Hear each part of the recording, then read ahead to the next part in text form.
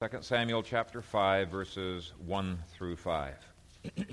Then all the tribes of Israel came to David at Hebron and spoke, saying, Indeed, we are your bone and your flesh. Also in time past, when Saul was king over us, you were the one who led Israel out and brought them in. And the Lord said to you, You shall shepherd my people Israel and be ruler over Israel. Therefore, all the elders of Israel came to the king at Hebron, and King David made a covenant with them at Hebron before the Lord, and they anointed David king over Israel. David was 30 years old when he began to reign, and he reigned 40 years. In Hebron he reigned over Judah 7 years and 6 months, and in Jerusalem he reigned 33 years over all Israel and Judah. Father, we thank you for this, your word, and it is our prayer that we would not only understand it, but joyfully live it out. Let your will be done on earth as it is in heaven. We pray in Christ's name. Amen. We come to another sermon that deals with politics. I had a friend ask me why it is that I've been preaching in the last year so much on this subject. And actually, I have been. I took a count of the different sermons that I have done over the past, a couple years in 1 Samuel and in 2 Samuel, and came to 15 out of 66 sermons, or a little over 22%. So there's been a lot of preaching on politics that we've done over the past few chapters of 1 and 2 Samuel. And providentially, it's actually worked out quite well, because this has been a season where people are thinking about politics and wanting to have guidance on that topic. But I think the simplest answer to that question is that I really don't want to skip over, like so many people do, to skip over any passages related to the life of David. I really want to have the balance in preaching that the Scripture has. There's a guy by the name of Michael Milton, who is the chancellor of a Reformed Theological Seminary, and he wrote an article recently complaining that pastors have actually gone in the opposite direction. They're refusing to preach the whole counsel of God or to apply the Bible to politics. And as a result, he says that they are not tackling the biggest idols in our culture. In fact, the people in their congregations are very willingly and peacefully embracing the idols of their culture. And part of it comes from a misunderstanding of the comprehensiveness of the gospel. I read another article recently where the guy was asking, does the gospel that you are preaching, can it be derived from the Gospels of Matthew, Mark, Luke, and John? It's a great question, because there's a lot of pastors who cannot derive the gospel that they are preaching from the Gospels. And one of my friends said, yeah, but that's because the gospel that's portrayed in Matthew, Mark, Luke, and John is the gospel for the Jews. It's the gospel of the kingdom, but the gospel that Paul preaches is the gospel to the Gentiles.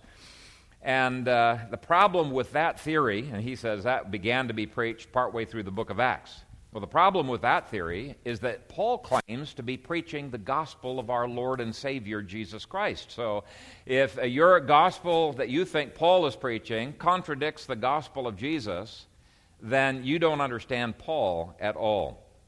And it was a very eye-opening article, and it showed the problem with modern pietism. The gospel of Jesus that you derive from Matthew, Mark, Luke, and John is applied to all of life. It's a good news to all of life.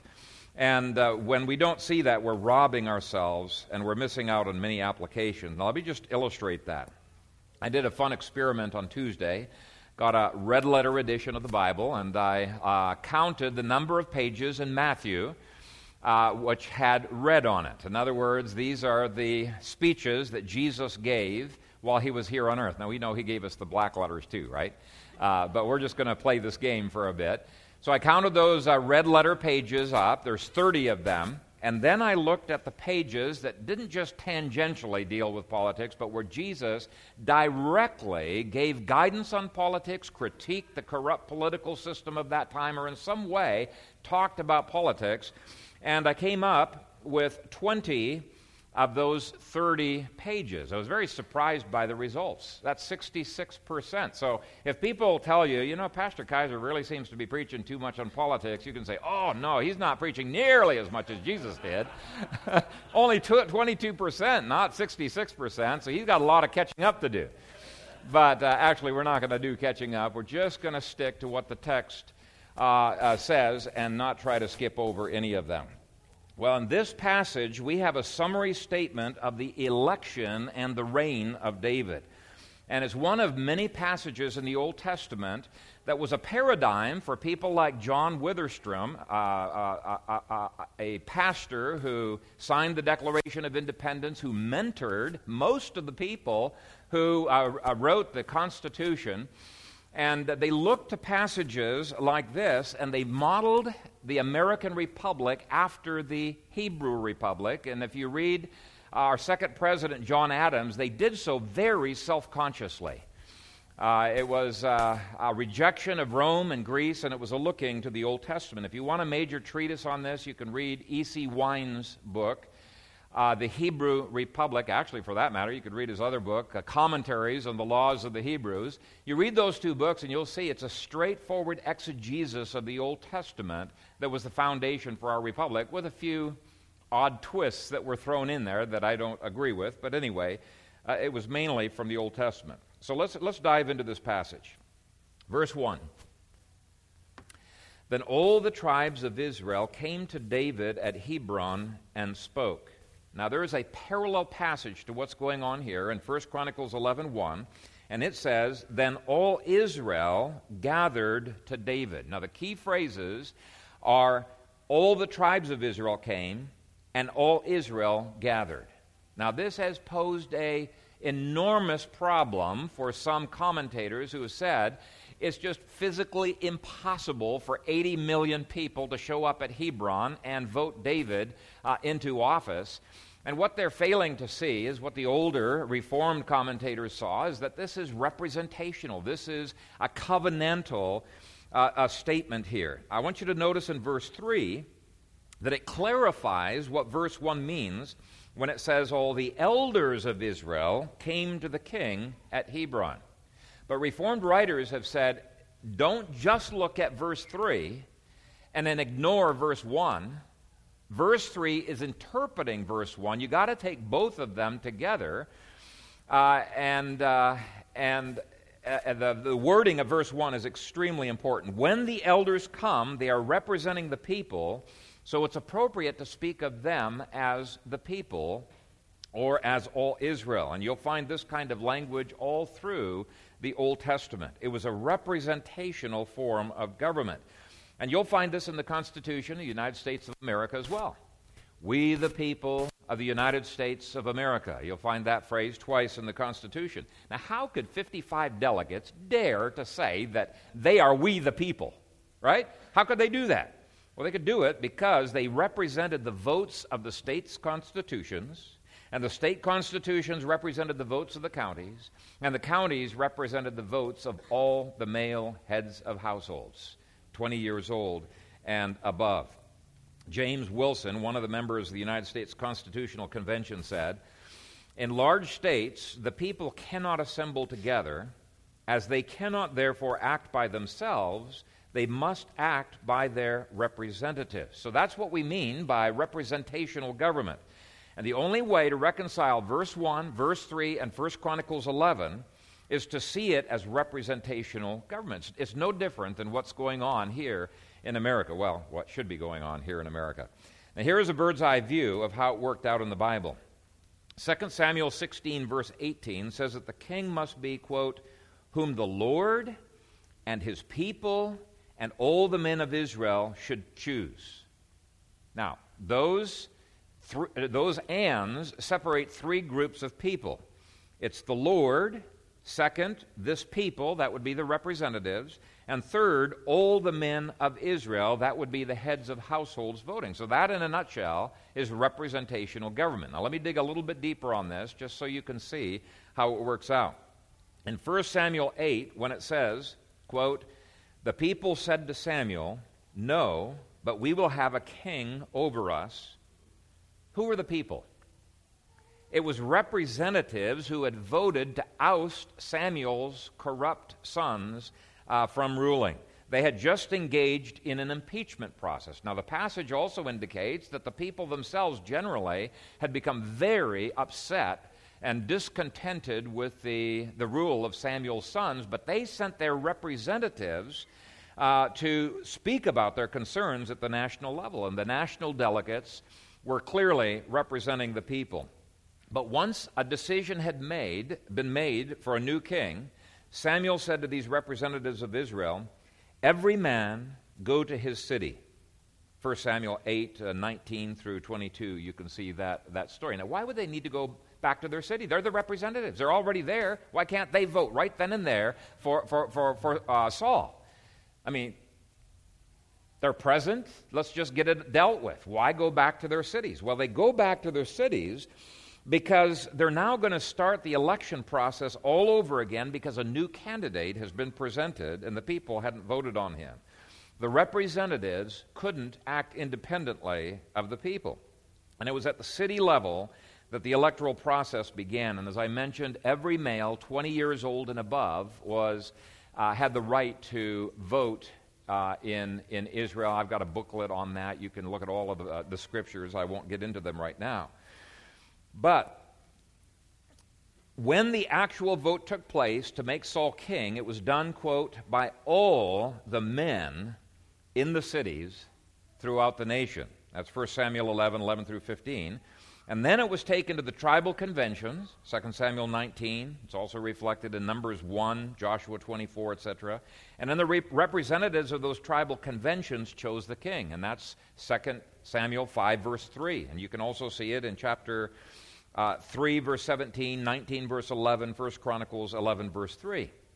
So it's clear that just like our electoral college system, it wasn't an absolute majority vote of the nation.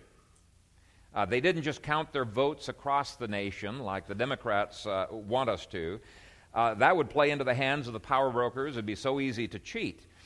And it's even hinted at right here in the text when you compare 1 Chronicles 11 with this text. 1 Chronicles 11 says, all Israel. Verse 1 here says, all the tribes. Each tribe had delegates who voted, and so 2 Samuel 19, verse 43, the representatives of 10 tribes said, we have 10 shares in the king. So it's not an absolute majority vote like Al Gore had, but it is a vote of the delegates from each of the states like Bush Jr. had. So really, the kind of system and the checks and balances we have in America is very, very similar to what you see in the Scripture. It was not a parliamentary system like we see in Canada. It had more checks and balances. Representation has always been critically important in American politics. Now, why do I bring that up? Because it is fast eroding, very fast eroding, and we seem to be run by an oligarchy that pulls the strings behind the conventions. And that's one of the reasons why the recent rules changes in the Republican National Convention garnered so much negative news. The Liberty Caucus, as Steve had mentioned on Friday, has so much influence that it has forced the power players to come out of the darkness and to cheat and to do it so openly, but they didn't have a choice. And the radicals in the Democratic convention have been doing the same thing with the Democrats. They said that the two-thirds had it. They didn't even remotely have two-thirds in the Democratic convention.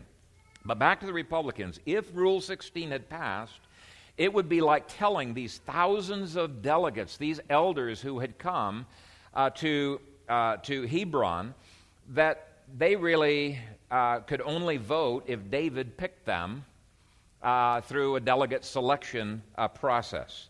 That would destroy representational government. It would no longer be all Israel, all the tribes, or the people who picked it. It would be David picking David through delegate selection process. And if Rule 16 had passed as Sununu wanted, it would have completely removed true representation within the Republican Party.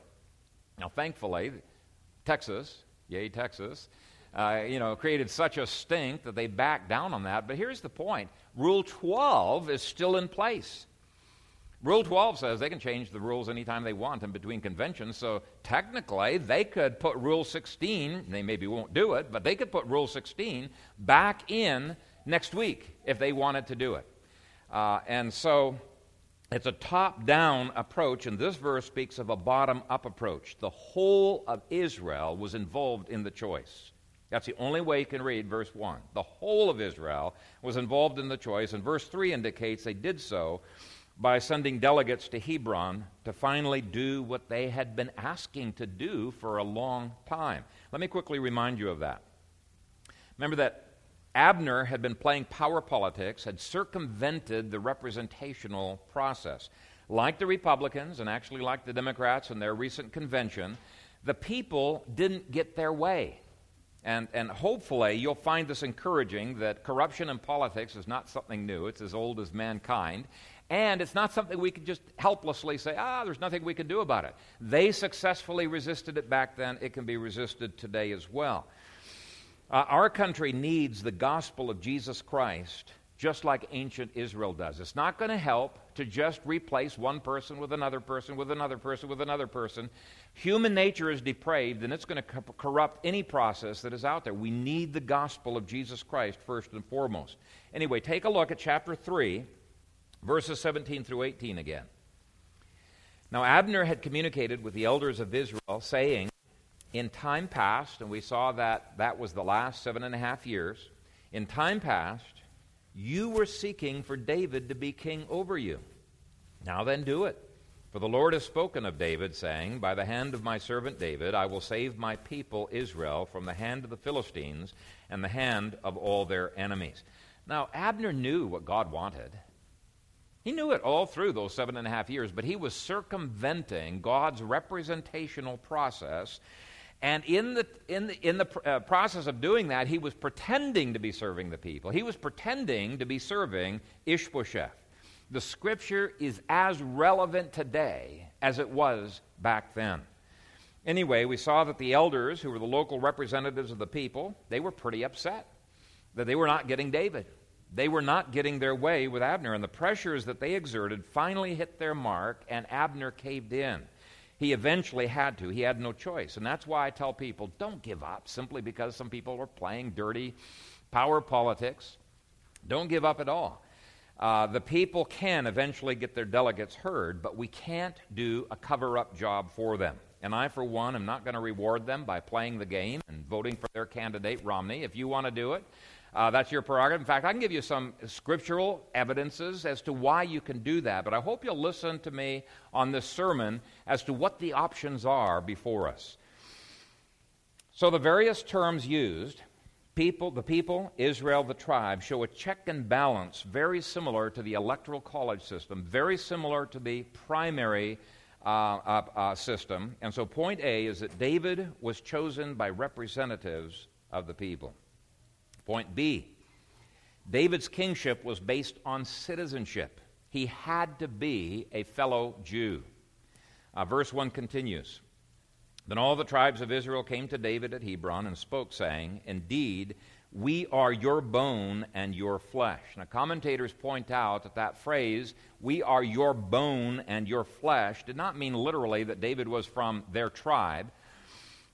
It's a phrase that speaks to two things, citizenship and exclusive loyalty. Actually, it's a phrase almost very similar to what Adam said about Eve. Speaking of loyalty, citizenship and exclusive loyalty.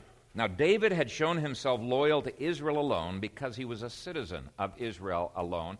And in doing this, they were just following the law of God, which was so clearly laid out. For example, Deuteronomy 17, 15 and 20, stipulated that all kings of Israel had to be citizens of Israel and could not have dual citizenship. They could not have a dual loyalty. Now that should be so obvious that it shouldn't even need to be stated. A ruler of America should be an American citizen. A ruler of Britain should be a British citizen, but it's not always worked out that way. There have been times where foreign kings, foreign queens have come to Britain and have ruled either in Scotland or in England, and because they had divided loyalties, their first interests were not necessarily in the best interests of that nation. Well, I would say the same about President Obama. While there has been debate about whether he meets the constitutional requirements to be a president, I think that the evidence is conclusive against it. Now, you're free to dismiss my application at this particular point to Obama, but hopefully you can at least appreciate the wisdom of the law that is seeking to protect against the leader of the military having dual allegiances, dual loyalties. Now, let's consider the case for Obama. And by the way, if we don't apply things to real-life situations that we're living in, we're not preaching. Preaching is the application of the Word. Teaching, yeah, you can just see what happened back then, but preaching is the application of the Word for today. So let's apply it. Was Obama born on U.S. soil? Now, I'm willing to concede that point, actually, just for the sake of argument. It's been hotly debated back and forth, but I do find it interesting that Obama's records are sealed. His first executive order in office was Executive Order number 13489, which prohibits the release of any of Obama's personal or public records during the presidency or after the presidency. And by the way, it's a violation of the Freedom of Information Act. But beyond that technicality, why would he do something like that? Why wouldn't he just present the evidence? People are just saying, show us your birth certificate. Why has he spent millions of dollars fighting this request for his birth certificate? When the birth certificate that his supporters placed on the web was exposed as a forgery, and I don't know if you realize that, it was clearly exposed as a forgery, they admitted it publicly, but they said, no, he really does have a birth certificate, so why does he not show it to others, the real thing? The law of God demanded that the king be able to prove that he was a citizen. It did not demand that the citizens prove that he wasn't. Okay, the burden of proof rests upon the candidate. And our Constitution is the same. It demands that presidents be natural-born citizens. Now, there were people born at the time of the Constitution, had been born prior to that. They were citizens, but they were not qualified to be president, if you look at the discussions there, because they were not natural-born citizens. And there is a difference. The birther issue is not a legalistic, narrow, small-minded, conspiratorial issue. It's simply a defense of constitutionalism. By the way, it was started by a Democrat. It is a bipartisan issue. We either live by a constitution or we do not. Second question, were both of Obama's parents U.S. citizens? And the answer is clearly no. Now, that's actually not debated, obviously. They just scoff at the necessity of it. In terms of original intent, this appears to have been a qualification. John Jay, founding father and first Chief Justice of the Supreme Court, he said the reason for this requirement is that allegiance needed to be to America alone. And it makes sense. Some of the court cases that I have looked at have pointed out that since a parent confers citizenship upon his children, a child could have dual allegiances if both parents were not citizens. Now, it's true that the Indiana Court of Appeals has said this, quote, that persons born within the borders of the United States are natural-born citizens for Article 2, Section 1 purposes, regardless of the citizenship of their parents, unquote. But like other liberal decisions, it has completely ignored the original intent, and it is absolutely false. That stupid court case would say that a child, you could have two illegal aliens coming into the States for a month. During that month, a child is born there, and then they leave. That child grows up. He's an American citizen. According to that court case, that child, who has not even grown up in the States, he spent 1 month in the States, could be president of the United States. That is clearly in violation of the original intent of this language. The Constitution requires he be a natural-born citizen, and a natural-born citizen was one who was both jus soli and jus sanguinis. And you can study the meaning of those two terms yourselves. Now, are we being legalistic? And I would say no. The Constitution put a higher standard upon presidents than it did upon legislators. Legislators just had to be citizens. That's all that's required. A president, who is the commander-in-chief of the army, had to have something beyond that. And here's the definition that Emmerich de Vattel gave in 1758 in his book, The Law of Nations. He distinguished citizens from natural citizens, and he said, quote, "Natural citizens are those born in the country of parents who are citizens." So we got to look at original intent, and we've got to get the meaning of the term from the discussions going on when the Constitution was written. By the way, that was pretty close to when the Constitution was written, 1758. Now, some people argue that the 14th Amendment changed all of that, and I'm not going to get into all of the complicated arguments, pro and con. Did it change that? You can just slice through all the rhetoric and say, let's just assume you're true. Let's slice through the rhetoric, and let's look at what laws were in place after the 14th Amendment at the time that Obama was born. Well, if you look at those laws, the laws in force when Obama was born required that the mother have lived in the United States for 14 consecutive years, the last 5 of which were after her age of 14. Well, that disqualifies Obama as well because she was 18 when he was born. And so the laws in force at the time did not consider him to be a natural-born citizen. I think that's quite clear. Fourth, and this will be our last point, dual citizenship disqualifies a person from office because it sets up dual loyalties. And to me, this is the most convincing argument. There's a lot of other arguments out there that have merits and demerits. But this is a pretty good one. The British Nationality Act of 1948 gave Obama British citizenship. I don't think there's any question about that. Second, Kenyan law gave Obama Kenyan citizenship through his father, 1963, even if he was born in the United States, even if he was an American citizen. Both countries automatically conferred citizenship upon their children. It could be renounced later, but they had citizenship at that time. So Obama's father conferred foreign citizenship upon him. Now there's strong evidence that he may have had a third citizenship in Indonesia. And there's so much debate on that, I'm not even going to get into it because it would require him probably having renounced American citizenship. Let's just leave that alone. Let's just deal with what's clear. British citizen, he was a Kenyan citizen. Okay, those two, I think, are fairly clear. Now, that disqualifies him just like it disqualifies me from being president. I don't have anything against a candidate who's not qualified. I'm not qualified, and I'm not against me. So this is not a personal issue, okay? We're just saying let's live by the Constitution. And we'll apply it later on to Jesus Christ. Now, the next verse indicates that a solid track record of service to the country is a qualification for office as well. You don't just pop up out of nowhere. Okay, verse 2. "And in time past, when Saul was king over us, you were the one who led Israel out and brought them in."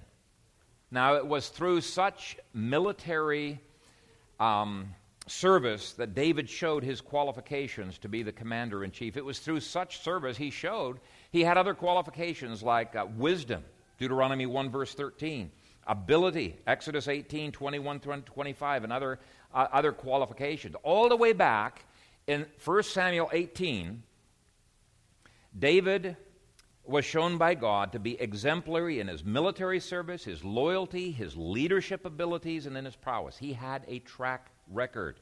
And during the next 30 years, you're going to have plenty of opportunity to be voting for people based on their track record.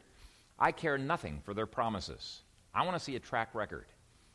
Politicians can promise you anything in the world. Forget about their promises. Look at the track record. I think the application is pretty obvious, pretty easy. Point D gives another reason why they were asking David to be king. They said that God approved of his candidacy. Verse 2. "Also in time past, when Saul was king over us, you were the one who led Israel out and brought them in, and the Lord said to you, you shall shepherd my people Israel and be ruler over Israel." I don't see voting as having any other goal than pleasing God and seeking to put into office the one that you think God would want to have in office. My goal is not to win, unless God's purpose is for us to win. My goal is to please God on how I vote. Now, on the other extreme, my goal is not to cast a protest vote, unless the protest vote is pleasing to God. We cannot, in good conscience, criticize politicians for being unprincipled if we are unprincipled in our part of the political process, which is voting. And before you stone me to death, let me point out that I have said over and over again that the Bible gives flexibility on voting. It takes practical matters into consideration. And so you may come out in a different place than I come out in terms of who you would vote for, and that's okay. But this is one of many passages that calls us to try to the best of our ability to put the one into office that we believe God would want to have in there. And by the way, God does not, He sometimes approves people who were not perfect candidates. So we're not talking about perfect candidates. But if God would reject the candidate from being president, as he eventually rejected Saul, we have no business electing him into office, no matter how fearful we are of him not being in office, somebody else being in office. Okay? Let me repeat that. If God would reject the candidate from being president or legislator or judge, we have no business electing him into office. Just think of it. Why would we choose someone that we know for sure God would reject? To me, it's quite simple. The fifth interesting feature of this process of choosing a king was that a covenant was made before the Lord. Verse 3 says, "Therefore all the elders of Israel came to the king at Hebron, and King David made a covenant with them at Hebron before the Lord, and they anointed David king over Israel." Now we talked last week about this two-part covenant. I won't go in detail on it, but this was absolutely critical for justifying Huguenot resistance to tyrants in France, absolutely critical for justifying the Scottish resistance during the Reformation to the tyranny of the British, and it was used again to justify the resistance in America in 1776 to British tyranny. And I've put that chart from last week into your outlines again. The Reformed view of civil government sees not only a covenant between the citizens and the king, there is that covenant, but there is also a covenantal responsibility between the king and God and between the citizens and God. And so the king enforces God's laws against citizens who violate those laws, and the citizens, through their representatives, enforces God's laws against a king who violates those laws. Because God's laws in the equation, it's a two-way covenant. It's not simply between the king and the people. There are checks and balances, and the American War for Independence was perfectly justified as civil magistrates, the representatives of the people, resisting the tyranny of King George and actually of the Parliament. Britain had broken the covenant. Now, in contrast to that left-hand chart, Rousseau and Robespierre threw God out of the equation and made the covenant between the rulers and the people. Okay, you think, oh, that's great, we got a covenant between the rulers and the people. Well, the problem is the rulers make the rules, and pretty soon the people who have put that ruler into government through a revolution have no recourse to his new tyranny that he has imposed. And so, again, you're going to get the kind of tyranny that happened through the French Revolution. And this means that biblical civics cannot be merely pragmatic. Both rulers and ruled must take God into the equation. The election is a covenant that you are keeping before God. It's not just a covenant that the king is keeping before God. You need to see your vote as a part of a covenant with God. It helps to inform your voting. Now, the last half of verse 3 gives the simple point that David is anointed by the elders, not vice versa. He's coronated by the elders, not vice versa. It says, "And they anointed David king over Israel." Now, this again is a necessary implication of representational government. It's pretty obvious that it's the people who have authority over the king. Now, let me just give you a little bit of history. During the Middle Ages, there was this back and fight attempts for grabbing power between the church and the state. There were the church wanted the supremacy and the state wanted the supremacy, and there were times where the church official had the authority to put the crown on the king's head, and there were other times where the king took the crown and he put it on his own head. Now that was symbolic of two top-down approaches to government, both of which were power politics. They were failing to see that the church and the state are separate jurisdictions. Now, the biblical position says both are wrong.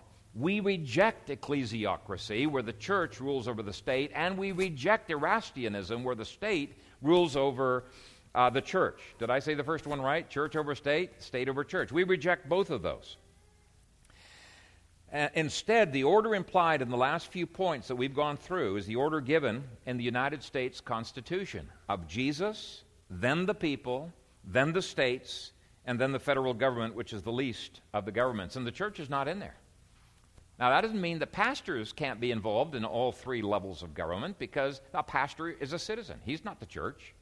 A church is a government, right? That's a different thing than individuals of the church being part of the government. That's not ecclesiocracy. It's the same thing as Reverend John Witherspoon. He helped he was a signer of the Declaration. He was the guy that mentored them on what they should put into the Constitution.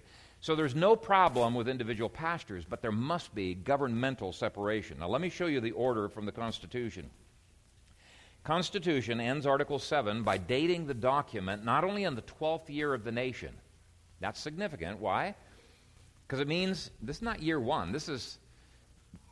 The nation was started with the Declaration of Independence, and the Declaration of Independence clearly puts this nation under God. So it not only dates it in the 12th year of this nation, that's very significant, but it also dates it as in the year of our Lord. Our nation has a Lord, and that Lord is Jesus Christ. America was established as a Christocracy, where Christ our Lord was the highest authority.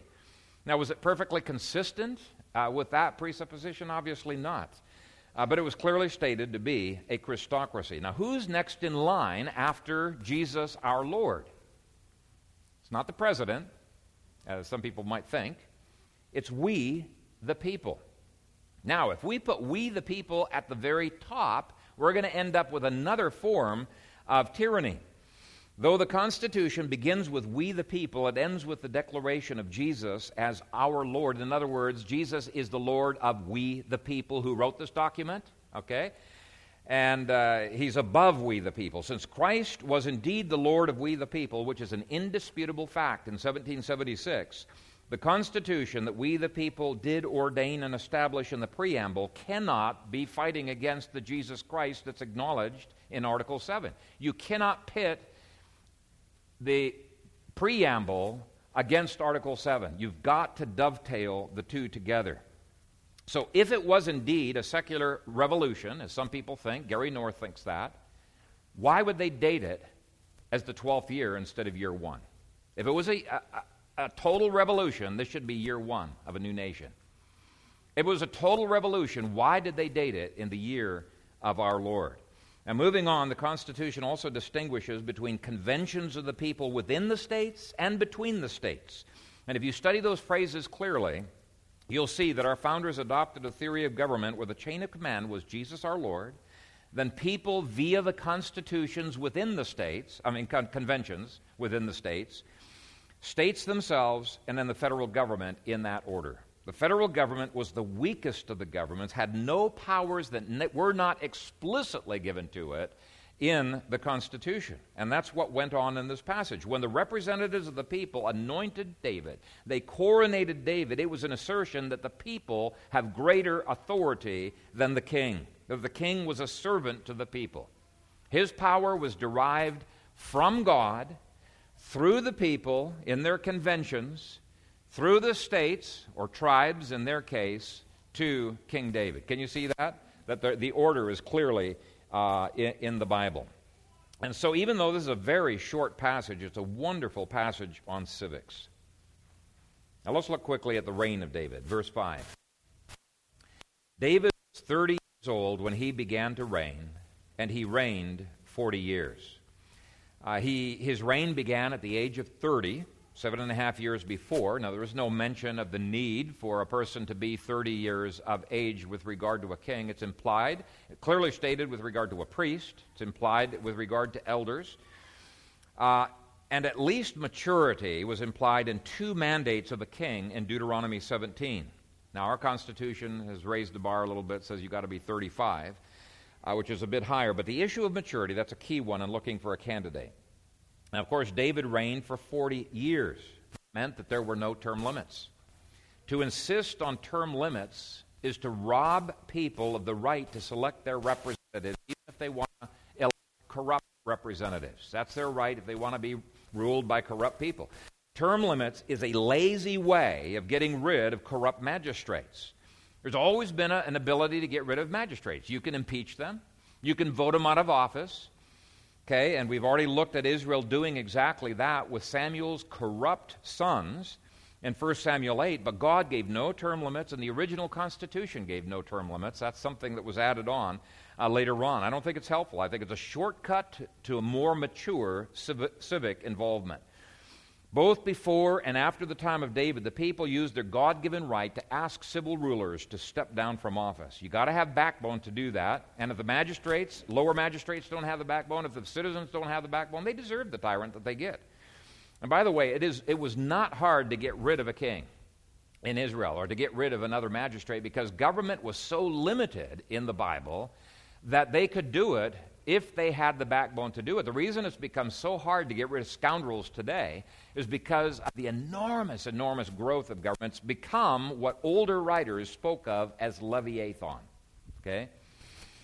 So no term limits. And then verse 5 indicates that David continued to rule at the discretion of the people through their representatives. In Hebron, he reigned over Judah 7 years and 6 months. And in Jerusalem, he reigned 33 years over all Israel and Judah.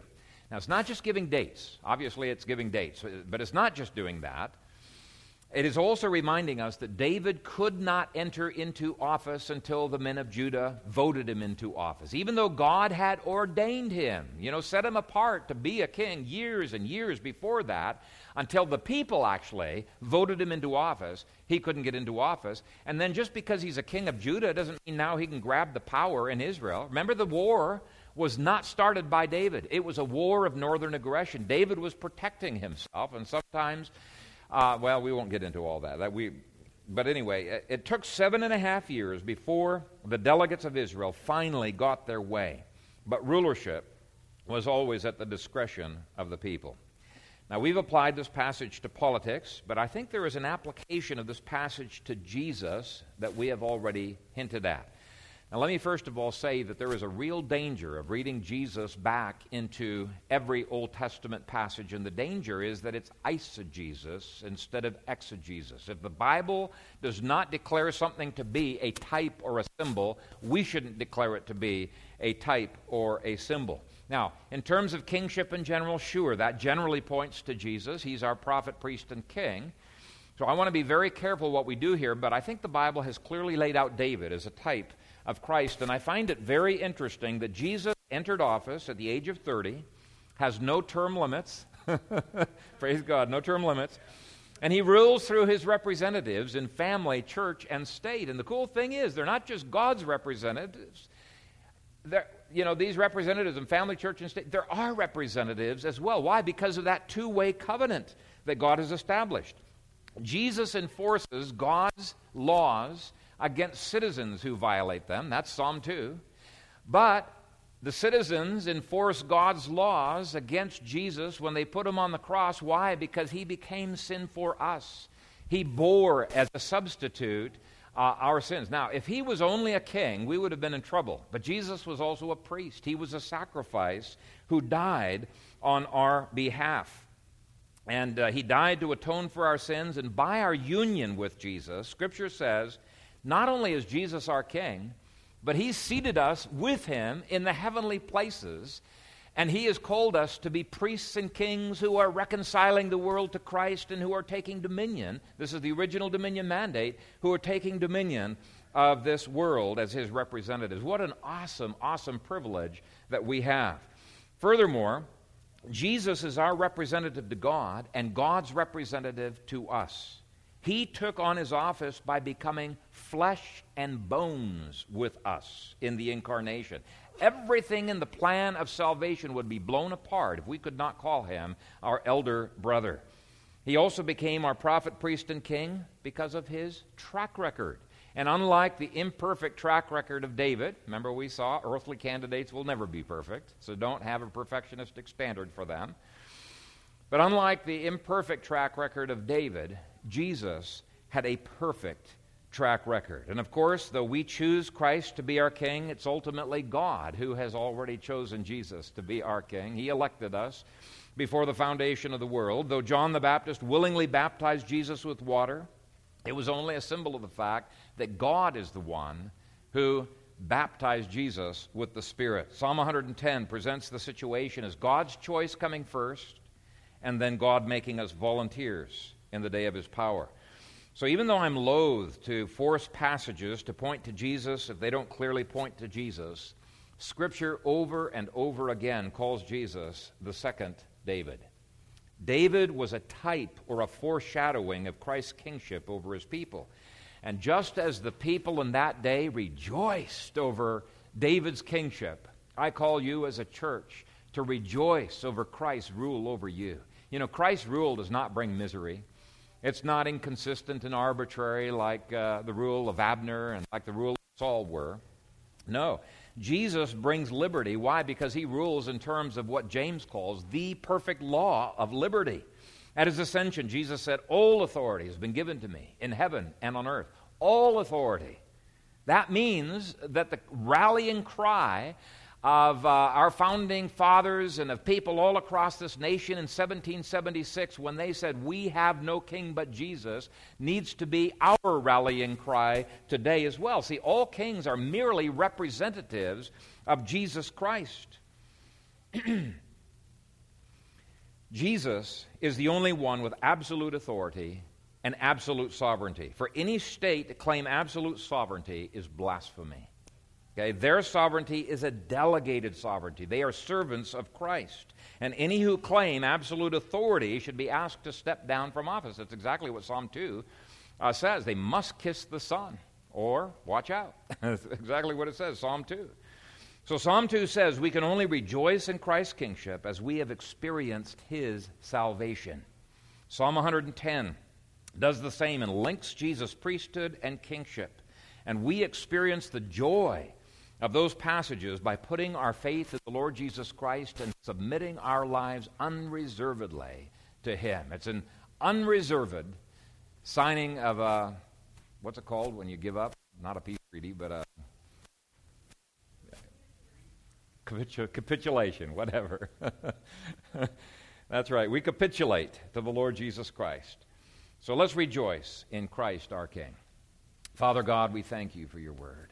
We thank you that the early people in America understood your word so much better, and they were trying to formulate things. They didn't do it perfectly, just as we probably will not do it perfectly, but we pray for increasing wisdom into understanding your word and how it applies to every area of life. And give us joy as we do it. May we not be people with a sour expression and who people think have no joy, but may the joy of the Lord radiate from us even when we're in opposition to the tyranny and the things that are happening in this nation. Do bless us, your people, as servants of the cross, as Rodney said, who are patted on the back and sent out to work. And we thank you that when you send us forth, you also go with us, and you give us the strength that we need. And so we pray that you would bless our labors, multiply, just as you multiplied the loaves and the fishes, multiply the efforts of these people, leverage them so that we could have an influence far, far out of proportion to our numbers. We pray this in the strong name of Jesus Christ, our Lord and Savior and our King. Amen.